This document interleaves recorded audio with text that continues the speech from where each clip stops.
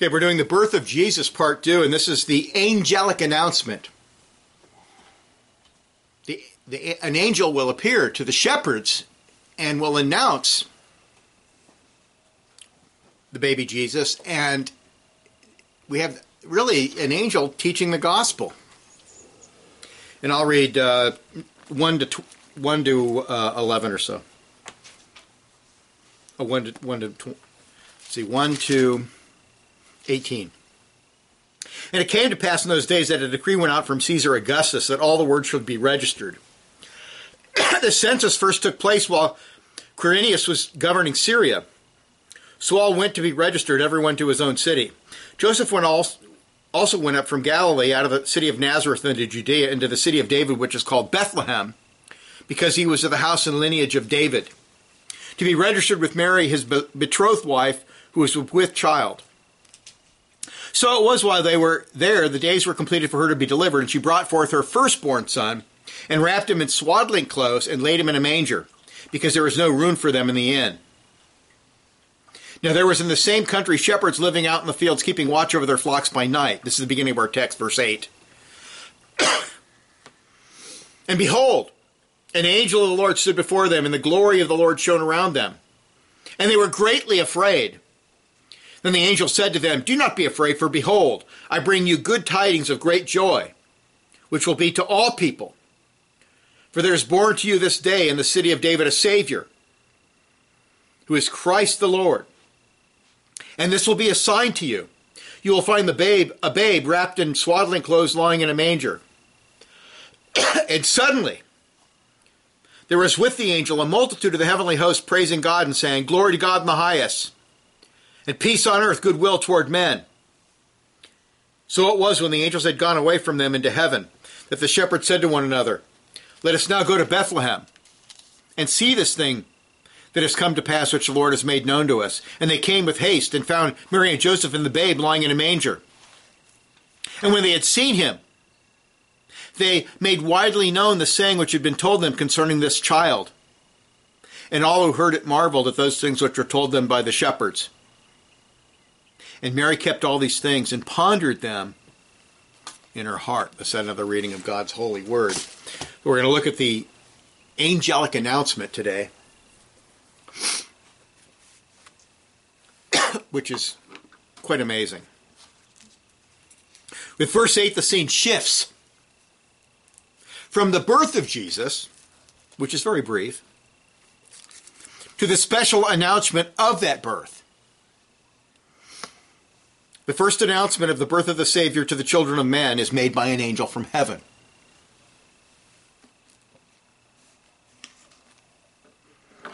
While the announcement of the birth of the firstborn son of a great monarch or emperor is made with much publicity, pomp, and fanfare, just think for England, for example, the birth of the Son of God is made privately in the middle of the night to simple shepherds. This, of course, is evidence that Jesus was born at night, quite clear, and that this baby will be king like no other. And there are a number of things in this account that are interesting and noteworthy. First, the setting and the audience. The setting in the audience is something unexpected to the natural man. The angel appeared to shepherds who were abiding in the field near Bethlehem, who were keeping watch over their sheep during the night.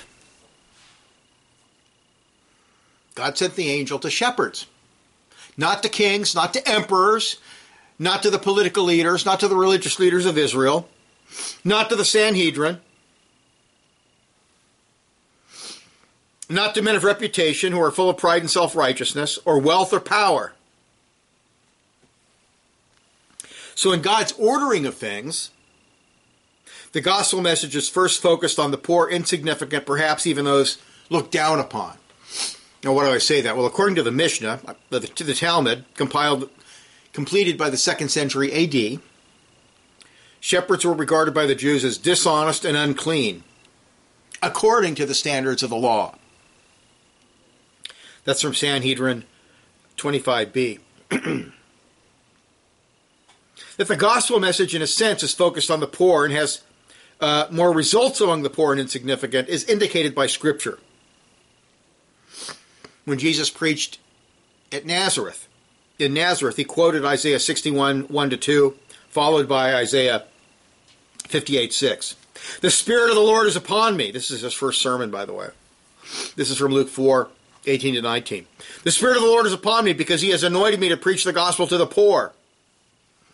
He has sent me to heal the brokenhearted, to proclaim liberty to the captives, and recovery of sight to the blind, to set at liberty those who are oppressed, to proclaim the acceptable year of the Lord. And in James 2:15 we read, Has not God chosen the poor of this world to be rich in faith and heirs of the kingdom, which he promised to those who love him? Now, this focus on the poor, the destitute, the oppressed, does not mean those who are simply poor financially and oppressed physically, but is inclusive of those who the Holy Spirit enables to recognize that they are poor spiritually and destitute, needing salvation. We want to make that clear. Because the left-wingers today, your left-wing lunatics in the Democratic Party, think there's something intrinsically good about being in poverty, and that's not what these passages are teaching. This observation is obvious in the Beatitudes where Jesus says, Blessed are the poor in spirit, for theirs is the kingdom of heaven, Matthew 5:3. And the full meaning of being truly poor is brought out in Isaiah 66 verse 2b. But on this one will I look, on him who is poor and of a contrite spirit, who trembles at my word. So you can be poor and you can be evil. Or you can be poor and you can be convicted by the Holy Spirit and have a contrite spirit. And know that you need Christ. In God's providence, not many, Paul says, 1 Corinthians 1:26. Not many wives according to the flesh, not many, not mighty, not many noble are called. And then he continues, the Apostle Paul says, 1 Corinthians 1:27. But God has chosen the foolish things of the world to put to shame the wise. And God has chosen the weak things of the world to put to shame the things which are mighty. And the base things of the world, and the things which are despised, God has chosen. And the things which are not, to bring to nothing the things that are. In order that no flesh should glory in his presence. So God picks shepherds. God is not a respecter of persons. He is not impressed one iota with material wealth, or status, or power. If one is not lazy but works an honest job, yet is relatively poor, this humble material state does not mean that such a person does not necessarily lack a solid faith, and does not mean that such a person is not favored by God. Okay, that's implied by the modern prosperity movement, the name it and claim it movement, your Kenneth Hagin, Kenneth Copeland, and those heretics. That's all a lie. You can be poor and you can be righteous. One can hold a job considered by society to be undignified and low on the social scale, and yet be a great person of faith, loved by God, and saved by Christ. When Moses was called, he was watching sheep. Elijah was plowing a field. Gideon was threshing wheat. Jacob was a mama's boy dwelling in tents. David was so young and apparently insignificant, his father thought it impossible that God would consider him, that God would call him to be king over Israel. And he presents his sons one by one from the oldest to the youngest. And the prophet says, no, that's not the one, that's not the one, that's not. You've got to have somebody else. Well, yeah, I got this one, he's out watching the sheep right now. Insignificant.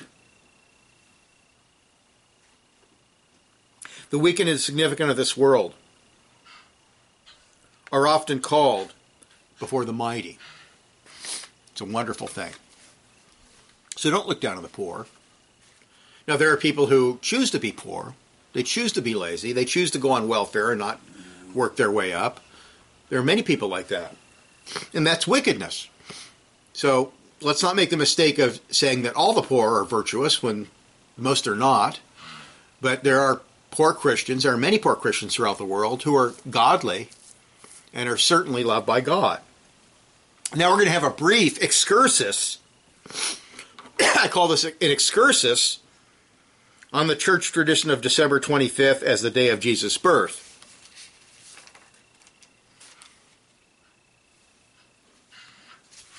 Does the fact that these shepherds were watching their sheep at night mean that it is not possible that our Lord was born in late December? While it is not completely impossible, it is unlikely. Under normal weather conditions, flocks were kept this way from April to November. And there are several scholars, I'm not going to note them, but there are several scholars who acknowledge this and have studied this. Now, Bethlehem can have mild sunny days. It's like Texas, one day it'll be 70 degrees, and the next day it'll be 30 degrees, and windy, and cold, and wet, or even freezing rain. Yes, it's possible that in late December one can have mild sunny days, but such days are not common. In addition, in the winter rainy season, many roads are impassable, and it would seem to be unlikely that the census would take place in the middle of winter at such an inconvenient time. You're probably not aware of this, but in World War II, in Russia, on the Russian front, when winter ended and the roads, they didn't have paved roads throughout almost all of Russia, except in the cities. And so when the spring thaw came, the battles just stopped because you couldn't move anything. They would stop and wait for things to dry out. And we were reminded of Jesus' own words about the coming crisis of tribulation from Matthew 24, verse 20. And pray that your flight may not be in the winter or on the Sabbath, because it's so hard. We take for granted paved roads. But if you've ever been on a ranch or been out in the country, I used to motocross motorcycles way back. And when you motocross after it's been raining and it's wet, and it's just a muddy muck, and it's certainly not good to travel. It is a biblical fact that God did not reveal to us in His infallible word the day, or even the month, or the exact year that Jesus was born.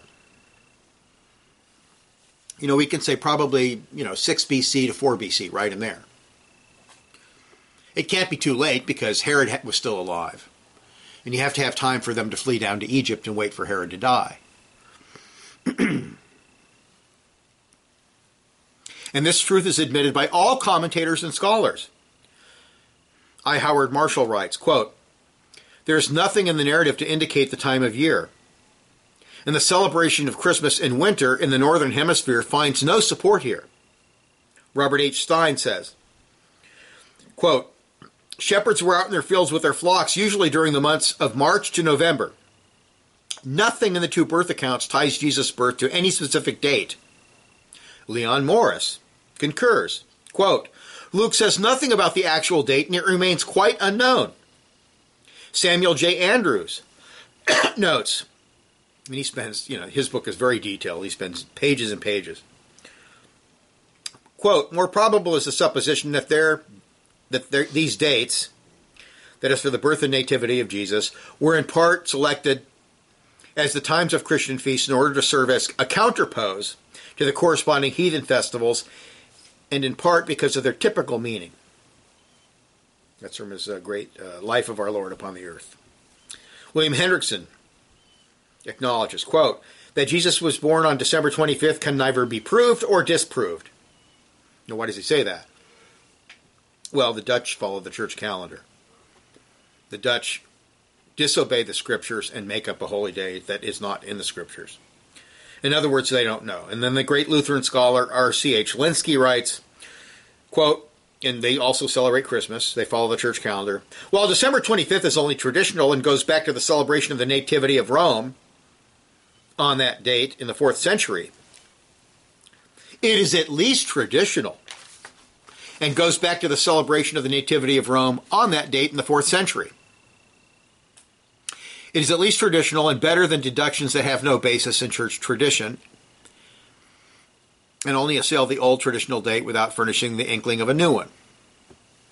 End of quote. So, well, we don't know the date, but it's a church tradition. At least we have a church tradition here.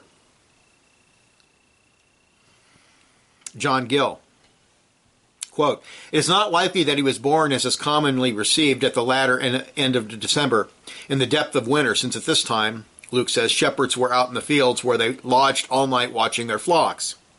The first rain is in the month of Marchivan, which answers to the latter part of October and the former part of November. From hence it appears that Christ must be born before the middle of October, since the first rain was not yet come." And then Alfred Plummer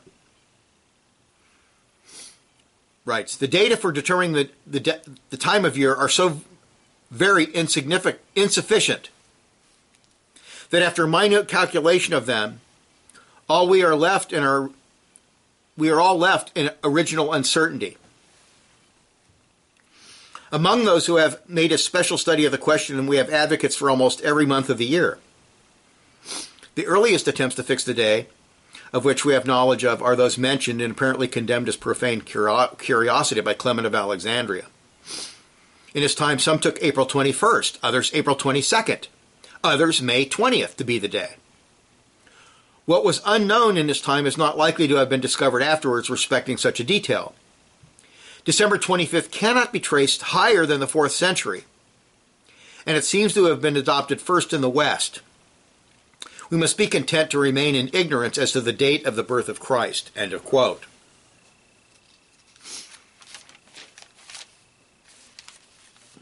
G. Lambert, in the Zondervan Pictorial Encyclopedia of the Bible, says this: "Neither the term Christmas, a derivative of Christ plus Mass, nor the actual celebration of the anniversary of the birth of Christ is recorded in the Bible. Early Christians did meet regularly to commemorate the death, resurrection, and promised return of Christ." 1 Corinthians 11:20-34. The assimilation of such pagan practices generally represented efforts by Christians to transform or absorb otherwise pagan practices. The Feast of Saturnalia in early Rome, for example, was celebrated for 7 days from the 17th to the 24th of December and was marked by a spirit of merriment, gift-giving to children, and other forms of entertainment. Gradually, early Christians replaced the pagan feast with a celebration of Christmas. But many of the traditions of this observance were assimilated and remain to this day as part of the observance of Christmas. End of quote. So that the adoption of Christmas as a yearly Christian holy day in the church's calendar came about as a result of syncretism with paganism. This is widely acknowledged by both Christian and secular scholars. People who are not even Christians acknowledge this.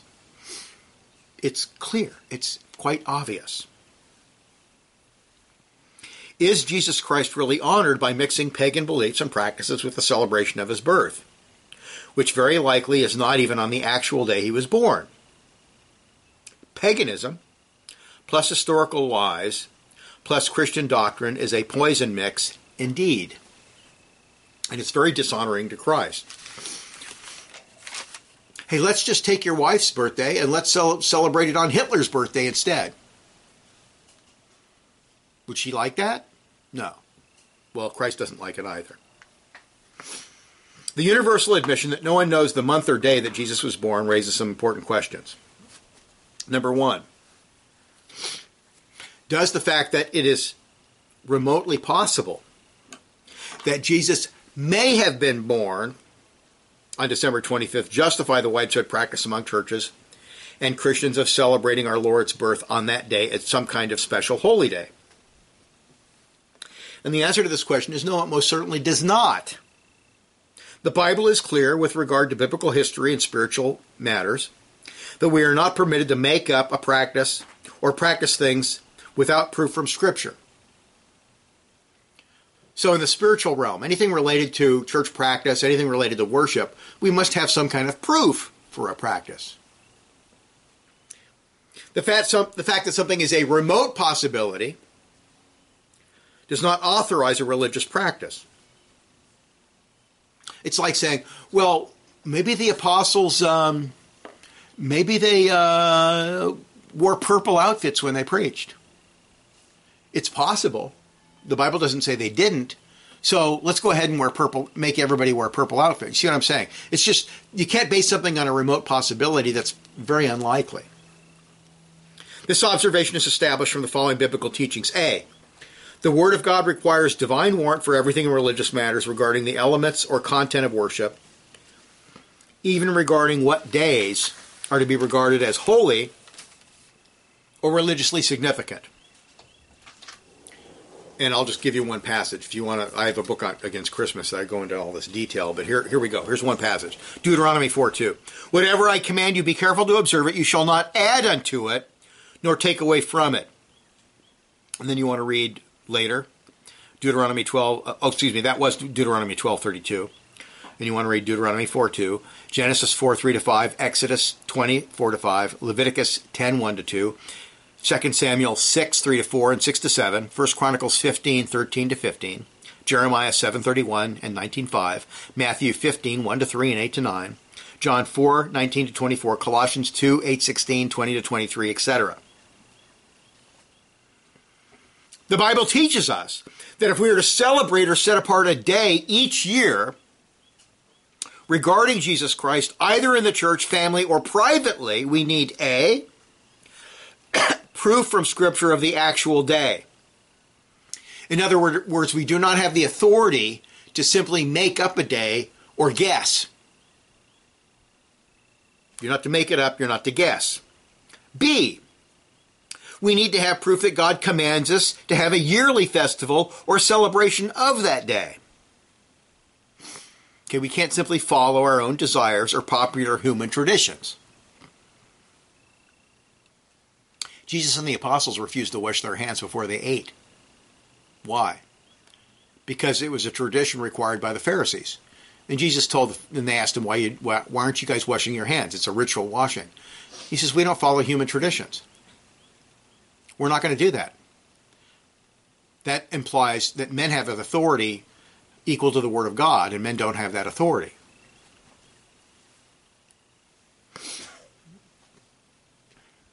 Christmas satisfies neither of these requirements and therefore is forbidden by God. Now, the most common manner in which Reformed people attempt to circumvent this biblical principle, called the regular principle or the Puritan principle of worship, and this, I was in the RPC for many, many years, and they just simply say, well, it's a secular day. It's not a holy day. It's a secular day, like the 4th of July. Therefore, they want to place it in the realm of adiaphora or things indifferent. You know, like, should I plant beefsteak tomatoes or should I plant cherry tomatoes?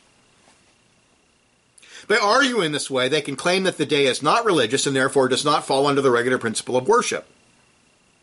Well, the problem with this argument is that it is both arbitrary and inconsistent with the biblical testimony, as we're going to see. The incarnation of the Son of God, or birth of the Messiah, the Savior of the entire world, is most certainly not a secular event like the 4th of July or the Battle of the Alamo. To pretend that it is simply ludicrous. It's purely arbitrary. It's simply an excuse, and it's not even a good excuse. It's not a rational excuse. It's not a biblical excuse. It reveals that in our day, most of what is identified as Reformed or Presbyterian does not take the regulative principle of worship seriously at all. And that's true of the RPC&A. That's true of the OPC and the PCA. They don't take the regular principle seriously. And I was at when I was in the RPC&A, I would have to visit Presbyterian meetings of the OPC that met in Michigan. And I don't know what that Presbytery is called, probably Midwest or something. But anyway, I would go, and somebody had written in a complaint, they dealt with a complaint, why are we all celebrating Christmas? Well, our churches have Christmas services. What's wrong? We're Reformed. We're not supposed to be doing that. And the Presbytery dealt with that issue while I was there. And their answer was, well, you know, when you're preaching through the Word of God, you just might happen to come to that text on near December 25th. Therefore, it's a circumstance of worship. But that's completely dishonest. Now, if you're preaching through Matthew or Luke or John or whatever, and you come to the birth of or Mark, if you're preaching through, well, the two accounts are Mark and Luke. If you're preaching through those books in the normal course of events, and it happens to be near Christmas, that's one thing. But that's not what churches are doing that are Reformed. They're stopping what they're doing, and then they're having a Christmas service. Many of them are. Some don't. They just celebrate it in the home. And that's dishonest. The multitude of angels who descended from heaven to the fields of Bethlehem in order to celebrate the birth of Christ by praising, glorifying, honoring, and exalting God, did not treat this event as secular or adiaphora at all. Or do we celebrate the incarnation as a special or highly significant event in salvation history? And the answer is yes, absolutely. We certainly are to celebrate the birth of Christ. Yes, of course. But we are to do so as the Scripture requires. We are to come together and celebrate the whole work of redemption on the Lord's Day, the Christian Sabbath, as authorized by Scripture. Anything else is will worship, Colossians 2:20-23, and sinful. So, you don't believe in celebrating the birth of Christ. Oh, no, I do. But I believe in celebrating it every week, not once a year, which is not commanded in Scripture. We must keep in mind that the whole work of redemption is completed. It's completed now. We look back to and we worship the risen and exalted Redeemer who is at the right hand of God. Okay? For the shepherds, he was a baby in a little manger. But for us, he's at the right hand of God. His work of redemption is completed. As Paul says, even though we have known Christ according to the flesh, yet now we know him thus no longer. 2 Corinthians 5:16b. It is not an accident that God chose the first day of the week, for example, 1 Corinthians 16:2, or the Lord's Day, Revelation 1:10, the day of Christ's resurrection and victory, to be the special holy day for the Christian church to celebrate the incarnation and the whole work of redemption. So, do we celebrate the birth of Christ? Yes, we do. Do we do it once a year in December, which is a date really that comes from paganism? Doesn't come from the Bible? No, we celebrate it every week in accordance with the Bible, which teaches us to celebrate the whole work of redemption every single week.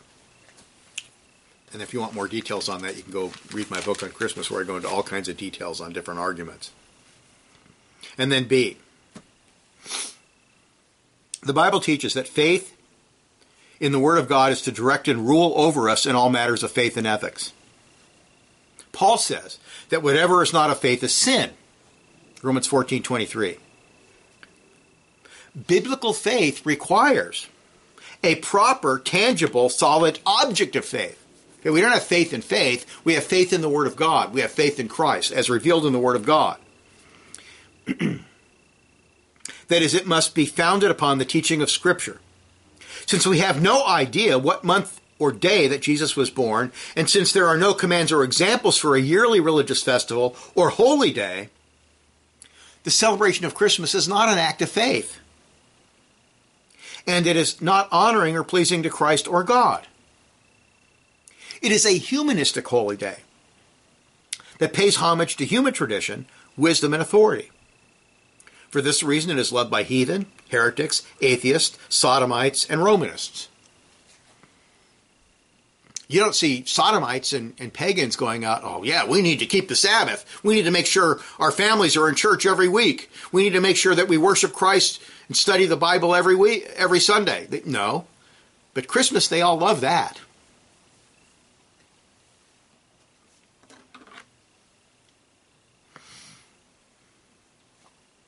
When men celebrate Christmas, they do that which God did not command, nor did it come into his heart. Jeremiah 7:31. If God didn't command it, and it didn't come into his heart, then he will not accept it. And if you don't agree with that, then you have no argument against the Roman Catholic Church having 7 sacraments instead of the 2 that are in Scripture. And you have no argument about all the crazy additions in the Roman Catholic Church. Now, the Lutherans would say, well, obviously things that are clearly sinful we can't do. We're not to bow down to the Virgin Mary and idols in church. But they didn't take it far enough. It was the Reformed people who said, the Bible doesn't simply teach we're not allowed to commit gross sins while we worship God. That's rather obvious. We're not allowed to make up our own stuff when we approach God. And that is clearly taught in Scripture all over the whole Bible, and it's logical. God is holy. You got to approach him solely as he requires. And then C, celebrating a made-up day or introducing a human fictitious element in Christ's life or salvation history is contrary to one of the fundamental principles of biblical Christianity. The Christian faith has a great advantage over all other philosophies, all other religious faiths in the world. Because one, it is true, they're false. It is actually true, for it really came from God by divine revelation, and it also truly came to pass concretely in human history. There was no such person as Krishna who lived. Now, Buddha was a real person. He was somebody with a philosophy. And he has no divine authority for anything he said. And then you have people like Muhammad, who was clearly following Satan. Joseph Smith, simply making stuff up, following Satan. Charles Taze Russell, following Satan. The Bible is inerrant propositionally and historically. Everything it says about creation, Abraham, Moses, Christ, and the apostles, etc., really happened, just as recorded in Scripture. When professing Christians start making up things about the history of redemption because of their love of human traditions, they're unwittingly attacking the authority of Scripture and the foundation of the faith itself. That's why we don't make up stuff about Christ. We don't speculate about Christ. You know, there's the Gospel of Thomas. There's these old accounts made up by heretics that talk about Jesus doing all these things when he was a child and performing miracles. No, those things are all a lie. We don't make stuff up. We have to hold the integrity of Scripture as authoritative and infallible. Now, the common objection to this point is this. Well, many people know that these traditions relating to Christmas are not really true. So there's no point in making a big deal about it. Look, we are all just having a bit of fun. What's the big deal? It's a nice family day. Everybody gets together and has a lot of fun. Why are you making a big deal out of this? We know it's not true. We know that he probably wasn't born in December. We know that this came from the church incorporating pagan elements. We know all of that. But who cares? We're having fun. Well, we are not denying that there may be a place for fables and fictitious stories for entertainment or artistic purposes. Poetry, a good novel, a good fictitious book. But we are not to make up fictions or fables about the Lord Jesus Christ. And this point is especially true regarding Christmas. For most professing Christians, Christian communions pretend it is true when it is not. And for this reason, commentaries and scholars insist that even though it is unlikely, they all want to say, yeah, but it's possible. And Edersheim, who I have a lot of respect for, he's an incredible scholar, flat out says, yes, he was born December 25th, and you deny it, basically you're a fool. With no proof whatsoever. None. I think he was Episcopal. I think he started out Scottish Church, then went Episcopal. He was originally a Jew. The problem with such thinking is the Bible speaks of the assurance and the certainty of faith, not the remote possibility that something may be true. Biblical faith is bounded by the inspired, infallible Word of God. It must not and cannot go one iota beyond what can be known or demonstrated by Scripture. Period. Sola Scriptura. You have to look at the implications of your practices. if your practice contradicts sola scriptura, and it contradicts the actual authority that elders and pastors have, then you have a big problem. And then 2, and we'll end with this and then we'll get back to the text. Should the fact that the celebration of Christmas and the choice of December 25th as the day of Jesus' birth among the Western churches, I think it's January 6th for the Eastern churches, that is Roman Catholicism, Anglicanism or Episcopacy, Lutheranism, German and Dutch Reformed churches, Baptist and evangelicals, etc. Does the fact that this is a long-standing tradition carry any weight or authority in our discussion of the propriety of this practice? Because Hendrickson seems to say it does, and so does Lenski. Now, we expect Lenski. But even if you look at early Lutherans, they're very clever. Episcopalians, if you read the 39 articles, they flat out say that the church has authority to make up stuff. If they think it's edifying, they have the authority. Lutherans are much more clever. Lutherans arbitrarily take anything that they add to worship that's not in the Bible, and they arbitrarily say, well, that's adiaphora.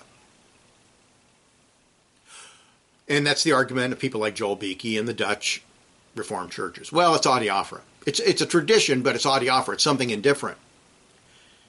Well, in those churches, if you don't do it, you can't be a minister.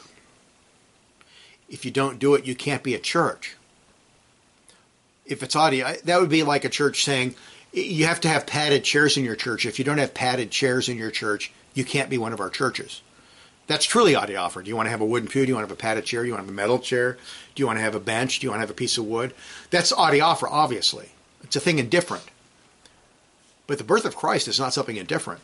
And making up a holy day is not something indifferent.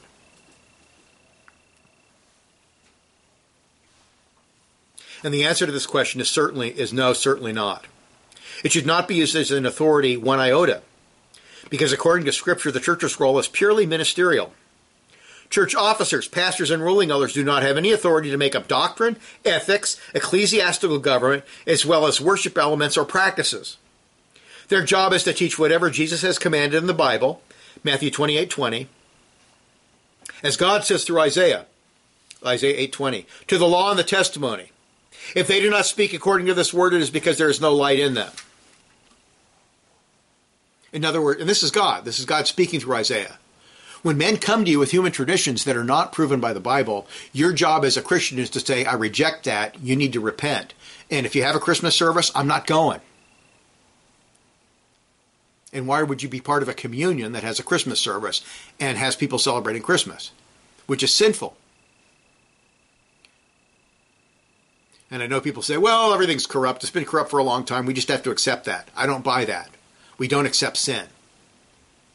Somehow because it's corporate sin and it's institutional sin, that should be acceptable to us. Why?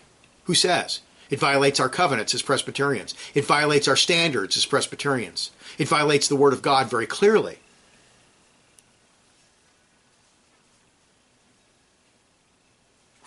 The idea that churchmen can simply make up stuff and then tell parishioners to submit to it is a Roman Catholic or Episcopal teaching.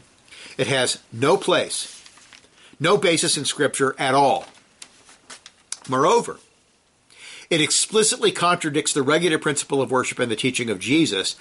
When you get a chance, read Matthew 15, 1-9. I think it goes beyond that. In the parallel, there's a parallel.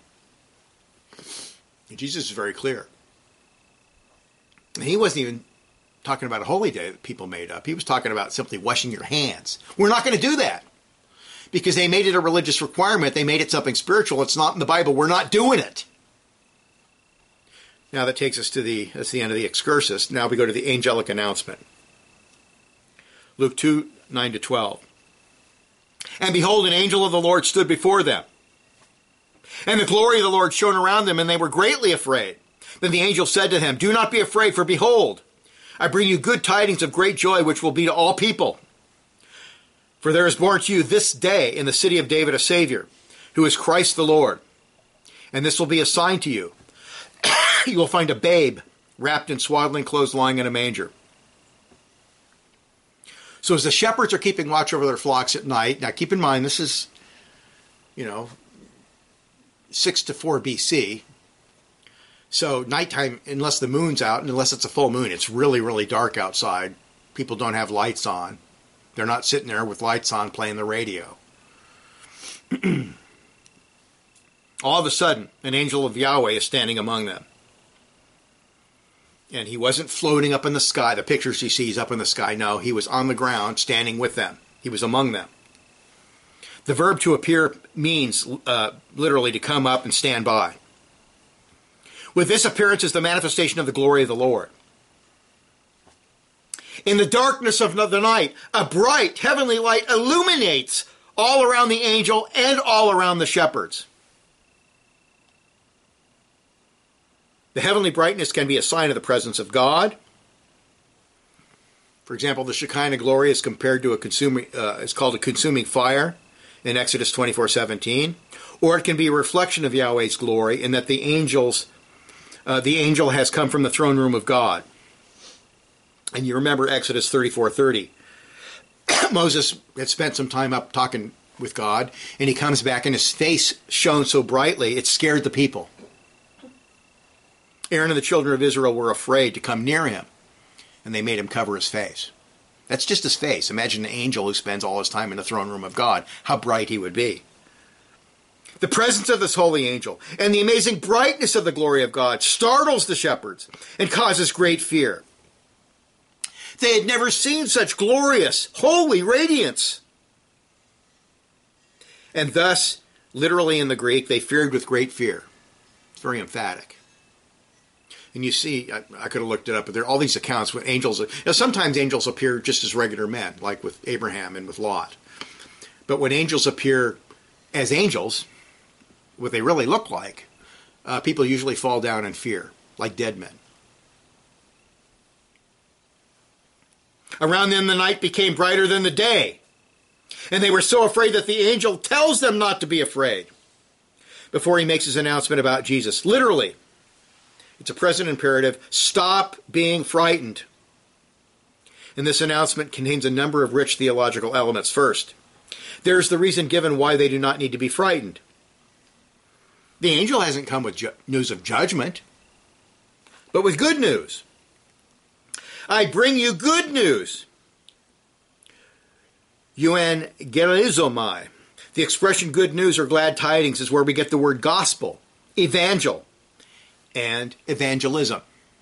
That's where the word comes from. The good news is the announcement of the coming of Christ and the salvation that he brings to the whole world. The whole earth has been living in sin, idolatry, guilt, and darkness for over 4,000 years, except for a little tiny nation of Israel, who only has the gospel in types and shadows. With the birth of Jesus and his coming perfect redemption, this was all about to change radically and permanently. The foundation of salvation from sin, guilt, and death in the complete sense, and the devil was now to come to pass. Men from every nation, tribe, and tongue would now have pardon of sins, a declaration of righteousness, and peace with God. The whole world,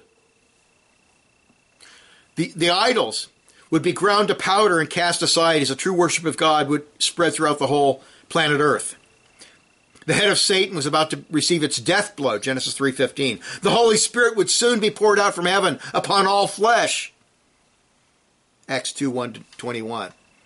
The knowledge and love of Yahweh, that true and living God, would no longer be confined to the Jews. The true knowledge of God would cover the earth as the waters cover the sea, Isaiah 11:9. The days of rank paganism as a universal religion among the Gentiles were numbered, because the Son of God was now on earth, united to a human nature, lying in a manger. The stone cut without hands would soon strike the feet of iron and clay. Daniel 2:34 and 35. The seed of David.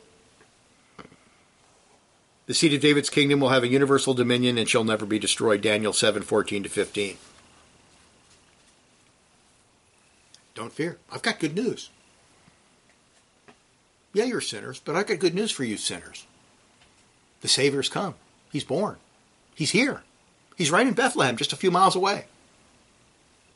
Second, the angel says that the great joy of their announcement will be for all the people. The expression all the people, verse 10, must be interpreted in light of verse 14's men of his good pleasure. This means the gospel is for the elect throughout the whole world. It's a universal dominion, a universal kingdom encompassing all people. Soon.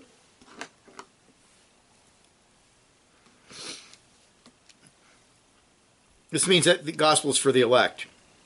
God so loved the world that he gave his only begotten Son, that whosoever believes in him should not perish but have everlasting life. 4, God did not send his Son into the world to condemn the world, but that the world through him might be saved. John 3:16-17. Everyone, regardless of race or nationality, sex, age, social status, tribe, tongue, language, who believes in Jesus Christ as he is revealed in the Scriptures, will be saved. For this reason, after the resurrection, Jesus commanded the apostles to disciple all the nations. Matthew 28:19, Mark 16:15. What an announcement, huh? These shepherds must, this is a very great presentation of the gospel. And then third, the reason for the good news that brings great joy to all the people is given in verse 11. For there is born to you this day in the city of David a Savior, who is Christ the Lord. In the Greek, the word born is near the beginning of the sentence for emphasis, because born to this day. Now, the Jews began the next day after the sun went down. So Jesus was born the very same night that this announcement comes. The very same night that the angel appeared, Jesus had just been born. And the statement would call to mind Isaiah 9:6. Unto you a child is born, unto us a son is given. The passage implies the shepherds are true believers. A new day, a new age has dawned, a time of messianic salvation. The promise has been fulfilled. That to which the whole Old Testament pointed and promised, had pointed to in types, shadows, ceremonies, prophecies, and promises, has come. The shepherds must have been amazed and awestruck at these words. Now keep in mind, there had been no revelation. There had been no special revelation to the Jews for over 400 years. And they'd been under the power of the Greeks, and they had been under the power of the Romans. Following the announcement of the birth, the titles of the baby are given. The angelic message is clear, unmistakable, and powerful. The baby is the Savior. The previous statement about all people indicates that he is the Savior of the world. This is the first time Jesus is called Savior in the Gospels. And by the way, the word Savior is used very sparingly. It's used once in John. It's only used in Luke. Matthew and Mark do not use the word. And then it's used again in Acts. This title will be used by Luke regarding Christ again in Acts 5:31 and 13:23. Mary uses the title Savior to describe God in Luke 1:47. The title Savior was used of the judges who delivered Israel after the death of Joshua, the rise of Syria's declension, and the resulting oppression of Israel caused by Israel's pagan neighbors. That's where it comes from. They were the original saviors. Here the word Savior is qualified by the titles Christ, Messiah, and Lord. So he is the Savior or deliverer in a much more comprehensive sense. The judges could only save in a temporal sense if God was with them. They were only instruments of Yahweh, who was the people's actual Savior. It was God's power. Jesus, however, is both God and man in one person, who in his person achieved a perfect salvation for his people. By his suffering and sacrificial death on the cross, he eliminated the guilt and penalty of sin. Galatians 3:13. Christ redeemed us from the curse of the law. How? Having become a curse for us. Okay, your sin and guilt was imputed to him on the cross. For it is written, cursed is everyone who hangs on a cross. Hangs on a tree. And then Colossians 2:14. Jesus, having wiped out the handwriting of the requirements that was against us, which was contrary to us, And he has taken it and out of the way, and having nailed it to the cross. All your sin and guilt, past, present, and future, was removed by Christ when he died on the cross. In addition, he obeyed the law of God in exhaustive detail as the second Adam, fulfilling the covenant of works, and thus earned eternal glorified life on behalf of the elect his church. Acts 4:12. Nor is there salvation in any other, for there is no other name under heaven given among men by which we must be saved. Romans 10:9-10. If you confess with your mouth the Lord Jesus, and you believe in your heart that God has raised him from the dead, you will be saved. For with the heart one believes unto righteousness, and with the mouth confession is made unto salvation.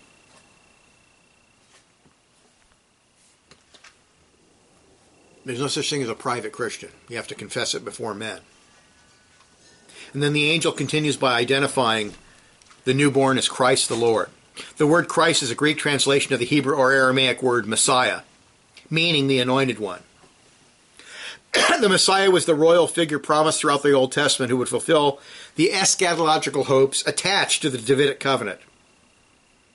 He would be a king anointed with the Holy Spirit in a unique manner who would save Israel and the whole world and would establish a kingdom that would spread throughout the entire earth that will by no means pass away.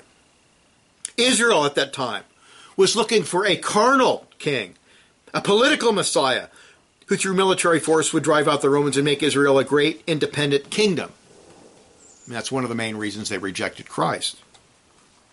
The Messiah of Scripture would establish a kingdom of grace and would conquer planet Earth by the word of God, the sword that comes out of the white horse rider's mouth, the gospel and the whole counsel of God in conjunction with the power of the Holy Spirit.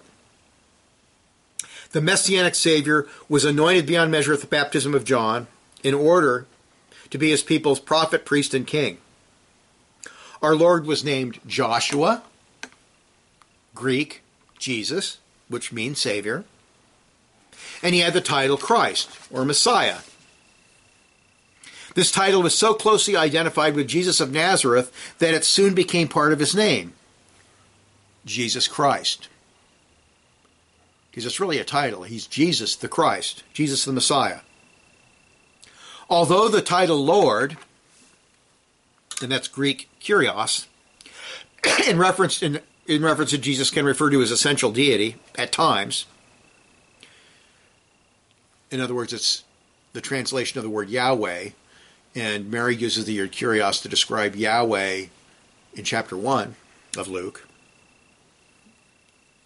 It usually is used for the Hebrew Adon, or Adonai, referring to the lordship Jesus receives as the Messianic king, as the Messiah for fulfilling his redemptive work to perfection. For example, in Acts 2:36, Peter says, "Therefore let all the house of Israel know,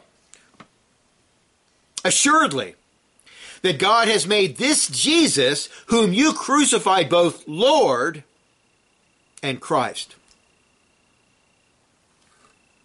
This baby in the manger will be a fulfillment of the prophecies, such as Psalm 110:1. The Lord, Yahweh, said to my Lord, Adon, sit at my right hand until I make your enemies your footstool. And this, by the way, is the most quoted Old Testament passage in the New Testament. And, of course, prophecies such as Psalm chapter 2. And I ran out of time. We'll stop there.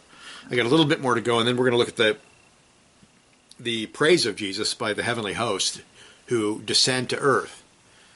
So the pictures you've seen, the paintings and stuff where the angels are all floating in the sky, no, they came down. They were with the shepherds, praising God for sending Jesus into the world. And we'll look at that, Lord willing, in detail next week.